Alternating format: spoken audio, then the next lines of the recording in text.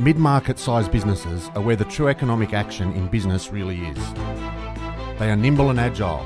They're factories of growth, they lead in innovation, and they're early adopters of tech.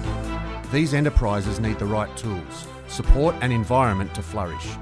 But sadly, they're often overlooked and undervalued. Not here though. This is the Mid-Market Matters podcast, and I'm your host, Craig West.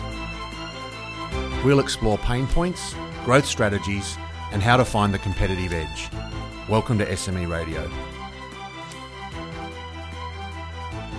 On this episode of Mid-Market Matters, we're joined today by Michael Lane. Michael is an Australian entrepreneur and the Director of Success Resources, which is the world's largest provider of educational events. You've probably seen some of the events Michael's promoted and managed with Richard Branson, Tony Robbins, Robert Kiyosaki, and a stack of others as well. Michael, firstly, thanks for joining us. My pleasure, mate. Thanks for having me. Maybe give us a bit of background. How did you get to be the events guru that runs all these magnificent events with all these world-class speakers? How did you end up there? Yeah, look, there's a 20-year journey, if I'm going to be honest, and there's no overnight success or fancy story. It was 12 years of being sort of in the trenches in this particular business, working hard. I'd had a personal development background, meaning I was an advocate, I was a student. I'd been learning as I went along and failed many businesses. But in the last 12 years, I've had a single focus on scaling our business from, doing 3 events here in Sydney in Australia to then doing 525 last year in 37 countries. So I've been working hard for 12 years growing this business, and proud to say that we work with some amazing people, and we've got a boatload of clients who love what we do. So it's the dream job. Mate, it's an interesting story because I think even if we ignore, which is very hard to do, COVID-19 at the moment, but even before that, people, particularly business owners, need help. They need advice, they need personal development, they need a whole stack of areas of help. And a lot of what you do is focused on that. It is. I think, the success of a business really comes down to the mental stability, the growth of the leader. Leaders are the ones who scale and grow businesses. And I'm always wary of a leader who's not investing time in their own growth. Most of my clients are entrepreneurs or, they're running companies, whether they're small or large. And it's always good to see people coming back and continuing to sharpen the saw. Those are the people that typically have success in their companies. I'm always wary of that entrepreneur who knows everything and doesn't need to continue to learn.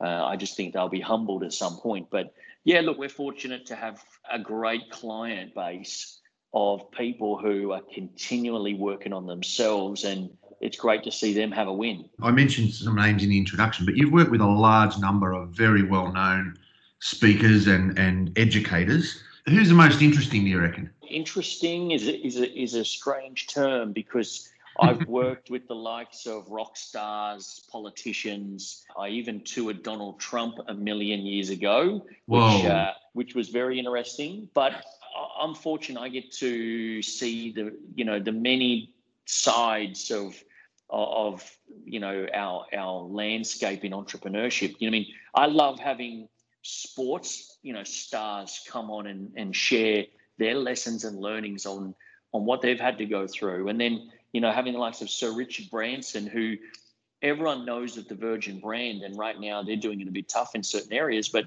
here's a guy who's started almost 1,000 companies, 300 plus of them have failed miserably. And as a guy who just keeps showing up doing what he does, it's a fascinating story. And there's still 300 plus Virgin companies in the group. So I'm blessed to be able to work with all types of society and all types of backgrounds. And let's just say there's some interesting stories in some of those people as well. Interesting experience you must have traveling around, talking to these people, learning, seeing what they do well, what they don't do so well, etc. What do you think the key success factors are for you? I'm in the success game, and I'm constantly working on myself a lot, and I am consciously working on finding a way to shorten the learning curve, become better, give back more, do more. And fortunately, a lot of the people that I have on my stage, they're probably 20 or 30 years ahead of me. I'm always picking their brain. Look, if I had to nail it down to one thing, and it's not one thing, but if I had to nail it down to one, they do the 1 to 2% as better than anyone else. That's what I've just noticed. If they're doing something, they do it at a level 15 constantly. They're just making the most of whatever they put their mind to. And it may sound like a lot, but it's only the extra 1 to 2% that they're doing. But they do those consistently. I tour Anthony Robbins a lot. And in our partnership with Tony, we've done $750 million in the last 20 plus years. But he's a guy who maximizes his time, and he does the 1 to 2%ers. For example, we'll be doing an event somewhere in the world and he maximizes his time. For example, we may have a toilet break, and between the stage and him going to the toilet, he's got a meeting on the way to the bathroom and then a different meeting on the way back. Now, this is a guy who you could probably find 5 to 10 minutes somewhere, but he's like, no, I want to maximize my time so much. He only needs 3 minutes. It's like, don't give me the 20-minute context. Give me the 3 minutes to get me where I need to be. Yeah. And this is just the mindset of those elite. They do the 1 to 2%ers consistently, and that's what gives them massive results over a long period of time. No, that's fantastic. Now, you've obviously built a very successful business by partnering with other successful people. I know you talk about, you act on strategic partnerships all the time. What's your approach there? How have you made that work so well? For a long period of time, I was the entrepreneur who wanted to do everything. And I think the sooner entrepreneurs figure out what they're amazing at, the quicker they delegate the other areas that they don't love, and they find partners who can do that. I just think that's a model for scale. Too many solopreneurs, too many one-man bands trying to do everything. I just don't see it working. So I've built a business purely on doing joint ventures, collaborations, partnerships, because we've figured out we're amazing at sales and marketing and running events, but we're horrible at when it comes to education and delivery and expertise. So I go find who's the best in the world at the areas that we want to grow in. Whether that's Richard Branson, like I said, Tony Robbins, Gary Vee, Grant Cardone, doesn't matter who it is. If it's sales training, I'm not going to start to look at what I can do to become an expert in the sales training arena. I just want to go find the biggest and the best and do a deal with them. That's the long and the short of it. I'm a young guy, but I grew up in Brisbane. I didn't have everything handed to me. I've had so many failures in life. It's been funny. But how do I generate $1.8 billion through my tills is because I partnered with the world's best in their field. That's the only way. And I think this is the trap that entrepreneurs get stuck in, is that they must maintain 100% of their deal and then try and figure it out. I'm quite well known for doing a deal and only taking 5 to 15% of the deal. The other people around the table have had $5 billion in success in their field, and they'll take the ball and run with it better than anyone else on the planet. So I've done 500 plus joint ventures. I've done so many different deals, and I just know what lane I need to stick in. There's no point me crossing over and getting into some other area. It just doesn't going to serve me or anyone. So I think the lesson here is understand what you're amazing at, keep growing and working and sharpening that saw, but then delegating, outsourcing, partnering with people who are masters in their field and do deals with them. That's just been a model that's worked really well for me. Yeah, it's certainly, when you start to talk about some of the numbers, it certainly worked really well, but it's about you being very disciplined and focused on what you are good at. Just keep doing it. That's it. Mate, joint ventures as well. I mean, you talked about joint ventures. We're in the middle of probably the largest disruption we're ever going to see in terms of live events, which is your bread and butter. How have you found that worked for you? What have you done in terms of COVID? How have the joint ventures supported you through that? And just for the listeners, again, last year, 525 events in 37 countries. That's 10 a week somewhere in the world. To quickly go down to zero within a 30-day time frame. Crazy. It is crazy times. We have a vision and a mission to change the lives of the people that we impact. While it was great and we had a great run doing it via seminars, our vision and mission was never to run more seminars than anyone else on the planet. So our mission and vision never changed, just the delivery of that. So we've pivoted quite hard. We've been doing a series of different webinars, digital delivery, digital education, and it's been great. I mean, there's been a few things that didn't work, and let's be upfront and honest about that. But the overwhelming response to probably 60% of what we've done has had an impact, and the vision and mission continue. So as we sit here today, on Thursday, I go live with what I think will be the largest entrepreneurial digital event ever. I've got Tony Robbins, I've got Richard Branson, I've got Tom Brady, I've got will.i.am from the Black Eyed Peas, Pitbull, I've got Sarah Blakely. I've got 13 of the best entrepreneurs on the planet doing a digital event for the next 3 weeks for me, all completely free to the end user. We'll have in the vicinity of, 1 million plus people watch that. That's what we're all about. Despite can't run events, live events physically, we've got to find a way to continue to deliver our message. And because we built a great partnership with so many of those people I mentioned, that when I said, hey, do you want to do something that's completely free, but it's going to add so much value, they all jumped on board. So I've been putting together, both paid digital events and like the Virtual Success Summit that I just mentioned, completely free to enhance and help people through this time. That's been some of the most rewarding things we've done during the COVID-19.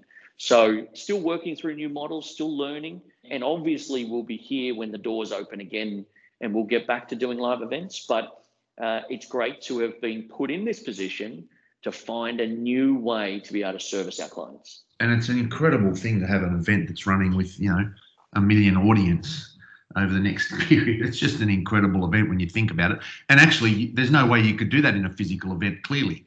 It's just no way. No way. And if you look at that, last year we had 300,000 people buy tickets. In my first month of COVID, I had more than 300,000 people engage with us in digital events. So you start to sit there and go, yes, COVID is horrible. And anyone listening who's been affected, my heart goes out to you. But how do you find the positives in this crisis to get a way to deliver your product or service in a different alternative way? At first, trust me, I was in the same boat as everyone. How are we going to get out of this?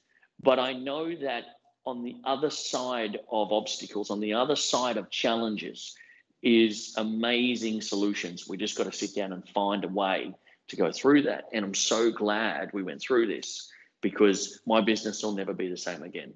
Yeah, that's a fantastic way to look at it as well. And that's part of the mindset you need to take into it, isn't it? And I've been saying this for the last 2 months, is that entrepreneurs, business owners, we've dealt with crisis. Anyone listening to this could honestly put their hand up and go, I've dealt with my fair share of crisis. This just happens to be a macro crisis where everyone's experiencing the same crisis at the same time. I hope anyone listening to this, you'll never go through a macro crisis again. But let's be clear, you'll go through several more micro crises in the future. We just need to be able to learn how to adapt to it and see beyond this as a way to continue to deliver our clients. I'm always looking at a 10-year goal. And when you look at your vision and mission as a 10-year lens instead of a 1-year lens, we will look back on this and go, oh, remember that COVID-19 thing? Oh yeah, I remember that. So when you have a macro goal and it's much bigger than yourself and it's for 10 years plus, you have a different lens than just looking at a 2020 goal. Yeah, that's a fantastic way to look at it. And look, I often tell people, you need to plan for a much longer horizon. We're very short-sighted in terms of our planning, partly because of communication and news cycles, quarterly announcements for listed companies, see their share price go up and down by 10%. And that's not real. We've got to get back to this long-term planning, because it does make a significant difference to performance. 100%. I think we are in an ever-changing world and it's fast-paced. But when you put your customers first with a long-term goal plan target, I think you will always come out and win, as opposed to that quarterly to 12-month time frame. Boards are looking to be re-elected and CEOs' tenures are getting shorter than they've ever been. But The companies who come out and have a long-term global vision for the protection of their clients will be the ones that win. And it's easy to forget that sometimes. Sometimes we all get into the space of, what have I got to do for the next 3 to 6 months? But I always like to have a 10-year goal and a 90-day and a 180-day. That's it. Everything is driven by the 10-year, but what have we got to do in the next 90 and 180 days to ensure we're on track for that 10-year? That's the focus that I've had. Oh, fantastic, mate.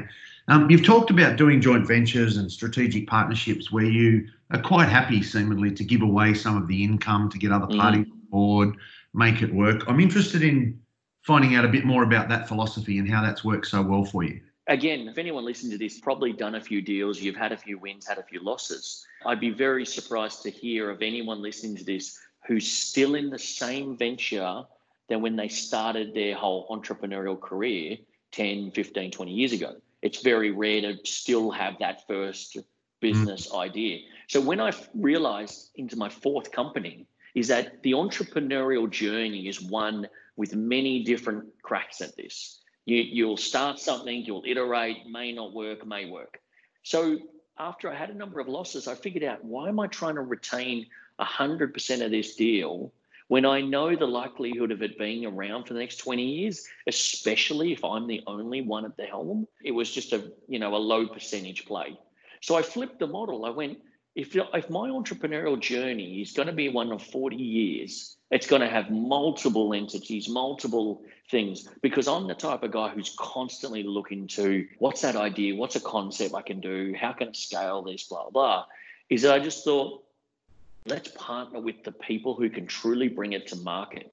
Now, I got to a point where my first way that I thought of this, I gave somebody, it was a tech play, I gave somebody 50% of that deal to build it and do all that. And I mitigated any financial costs of building that. So I thought, okay, if I can delegate the cost of that and get someone to build that and sure they get a piece of it, then I don't need to outlay all that. And the last thing I want to do is be an expert in the tech area. So I just started to do more and more deals. And Craig, I got to a point where there was more strategic, bigger brands sitting at the table looking at me going, Michael, we can grow this, we can scale this, but we need X, we need Z, we need Y. And I'm like, I'm fine with that, because even if I'm left with 5, 10, 15, 20%, this could be worth hundreds and hundreds of millions at some point, and they're building it. They're the ones who are doing the hard work. So the lesson here, and the thing that it's completely changed everything for me, is there's strategy and execution. And most entrepreneurs are either one or the other. Yep.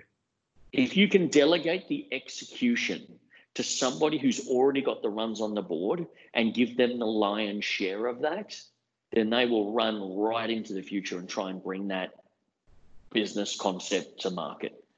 I don't mind having the minor share and being the one who does the strategy. I'm not saying that you can't do execution if you're the strategy guy, but I just knew, for me as an entrepreneur, there's a better use of my time not getting caught up in fulfillment or execution. And if I can delegate that, give the lion's share to somebody, and they can go tap it into their current business model, then that's a far more lucrative and fun and enjoyable process for me, who loves being on the strategy side.